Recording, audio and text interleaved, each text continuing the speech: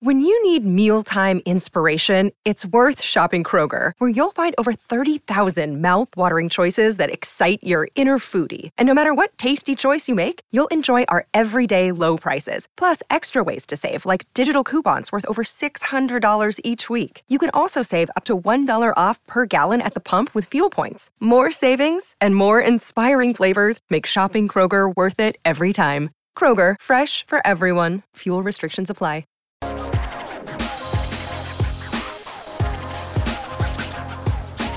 Coffee and Cream with Rogers and Benning on Hale Varsity Radio. Things you wanted us to get to from the weekend, but we didn't. Cleanup on aisle 6. It's the Coffee and Cream Sports Cleanup on Hale Varsity Radio. All right, sports cleanup time here on Coffee and Cream, 590 ESPN Radio here in Omaha. Live on Twitter, live on YouTube, on KFOR in Lincoln for the 9 o'clock hour every single day. Before we move forward, though, let's take a moment and tell you about Dyer Law. Dyer is the place you need to go if you are, in a pickle. If you've been hurt in a personal injury accident, you can count on the Dyer Law team to provide you with the helping hand you need when you need it, no matter what you're dealing with. 402-393-7529 or visit Dyer.law to chat with trusted professionals about your personal injury claim. That's Dyer, D-Y-E-R, .law. A couple of questions coming through on YouTube, Ravi, as we were just kind of chit-chatting a little bit about Major League Baseball trade deadlines, and then another question came in regarding Fan Day yesterday over in Lincoln. Miles Farmer will start there, not present at Fan Day. Cody asks, Miles Farmer off the Husker team? That I don't know. I think there's no report that says he is, sure, yeah. But he definitely was not present there, which can lead you to believe that something is wrong or something happened. Not to say that it's like, hey, he could have been sick. Right? Yeah, there's a lot of deal. things. I really don't know. I haven't heard anything to indicate that he's not on the team anymore. It is obviously raises a little bit of a antenna there that, hey, this guy that we, what started 11 games last year it was not at Fan Day. I think it's probably premature to speculate whether he's still on the team or not. But yeah, that's something to keep an eye on without a doubt. That's something that I've been constantly searching on Twitter today. Just his name. At some point, I'll probably search it enough that it's trending. But no, nothing that I've seen leads me to believe that so far he's off the team now. Now they've got a pretty. Now add this though. Brody Tagaloa, Jacob Hood, Josh Fleeks weren't also seen at Fan Day when Mitch Sherman tweeted about Miles Farmer not being there. Right. So are there more players that weren't there for, a reason? I don't know. I wasn't there. Right. I was traveling back from Gatlinburg at this time. And I don't think I don't think somebody not being at Fan Day is necessarily an indication of them not being a participant on the team. Like I said, could be scheduling issues, could be guys getting a last little break before fall camp starts today. You haven't heard any speculation about the other guys, so I tend to think that maybe we're overblowing it here. That's not to say something isn't happening, but I think the fact that there's been some rumors that maybe Miles Farmer won't be starting, things like that, is kind of what's fueling into people starting to speculate. And maybe there's something there, but there's nothing – at this point, there's nothing to be reported or known except for that he wasn't there. The other question that came through on YouTube was from Daniel. Are sign-in trades not an option in Major League Baseball? And I believe the short answer is no, but kind of. The short answer is it's complicated.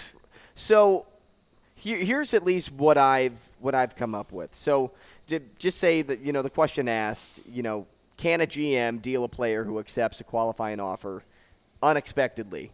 And then, that creates room for whatever roster changes, squeezes, things like that. So what I'm reading here is the sign and trade options not available to GMs thanks to Article XX B5A. I know you were intrigued to know where that came from. Yeah. Of the MLB collective bargaining agreement. No team can trade a player who accepts a qualifying offer unless the player provides his consent. So that language means teams must keep and pay each player who accepts the offer until a certain point unless teams obtain written permission from the player to deal him. And part of it with baseball also is it doesn't make a ton of sense. Part of the reason they're such a big deal in basketball, for instance, is because of the way the contracts are structured. You can get more from the team you're currently on than you can from just signing with a new team. And so a lot of players will do it to get the extra money. The other team will trade them. Their current team will trade them because they know that either they help facilitate the sign and trade or they lose them for nothing. And the other team wants to do it because they really want to acquire this player, so they'll do whatever they need to in order to keep the player happy and get him there. In a sport like baseball, without strict salary structures, without a real salary cap, it just doesn't have a lot of usefulness the way it would in the NBA, for instance. But as you mentioned with the obtaining the player's consent in having a discussion, that could be useful if they were able to open a negotiation with whatever trade partner they were talking about and seeing if they could work something out there. I don't know that that's going to happen. I think there's probably more likely Ohtani's agent, because that's who we've really been talking about this with. Ohtani's agent has discussions with other ball clubs saying, yes, we would, there's a good chance we could re-sign here or things like that without, kind of a wink, wink, nudge, nudge situation without having an official negotiation. Now, for those teams that, and we'll stay in Major League Baseball here because as you kind of run up and down the standings, the Orioles are at the top of the East, the Twins at the top of the Central, the Rangers in the West. Houston is pressing, though, only a game back. The Rays a game and a half back in the East. The Rays could really use bullpen help at this point. There's a lot of, team needs that I almost wonder if we're getting to a point to where it's too late to make the move. We're pushing that deadline day. And I know a lot of times you'll see 20 minutes before the actual deadline 30 names that pop. But those discussions have been going on for days. Right. Usually, and so at this point, though, are we getting to that time if you and I were conducting a trade? Yeah. And I really needed a starting pitcher, and you had who I wanted. If we are less than a day, which we're getting close to that point, but we're like a day and a half, right? If we're a day and a half away, but we had to be talking about this for a little while now. Is a trade going to get done? And that's kind of my worry with some of the teams at the top of the top, because I worry if you're not the Dodgers, if you're not,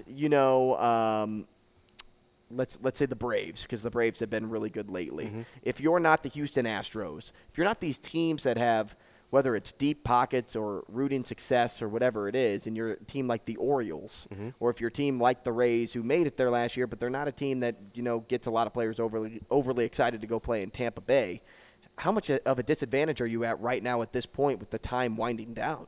Has to be huge. Yeah, I mean, it depends on the level of player you're trying to acquire, right? The higher profile players where the trades become more complex and the trade compensation packages become larger, those trades obviously take longer because there's more moving pieces, right?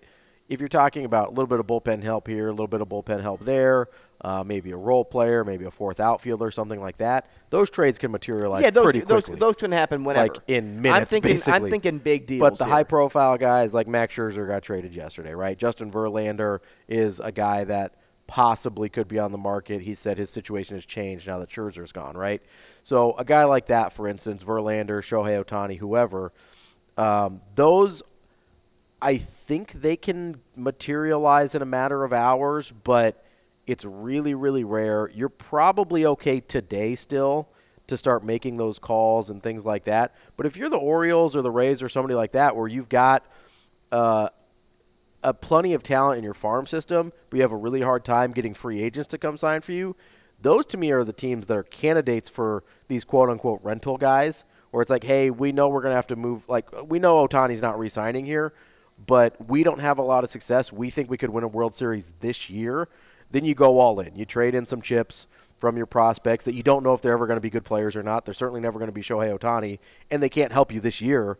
Mm-hmm. If you're there, I think there's a chance that some of these teams that aren't destinations, that's why I think the Rangers are kind of going all in on the pitching this year, because they have better luck than the Orioles or the Rays with free agents, but they're not a huge free agent destination most times. Those are the teams that I think have to go all in and maybe take some bigger risks at the trade deadline, because these are teams that are not generally successful year after year after year. This might be their only shot. Now, before we get to Steven Muehlhausen quickly here, something else I found pretty embarrassing as I was going through the archives of last week was the interview with Derek Gragg at Big Ten Media Days. Oof. What was that? What was he trying to accomplish? This is your first time in front of the media, and that's how you're going to conduct the interview? You're just going to constantly say that you can't share information?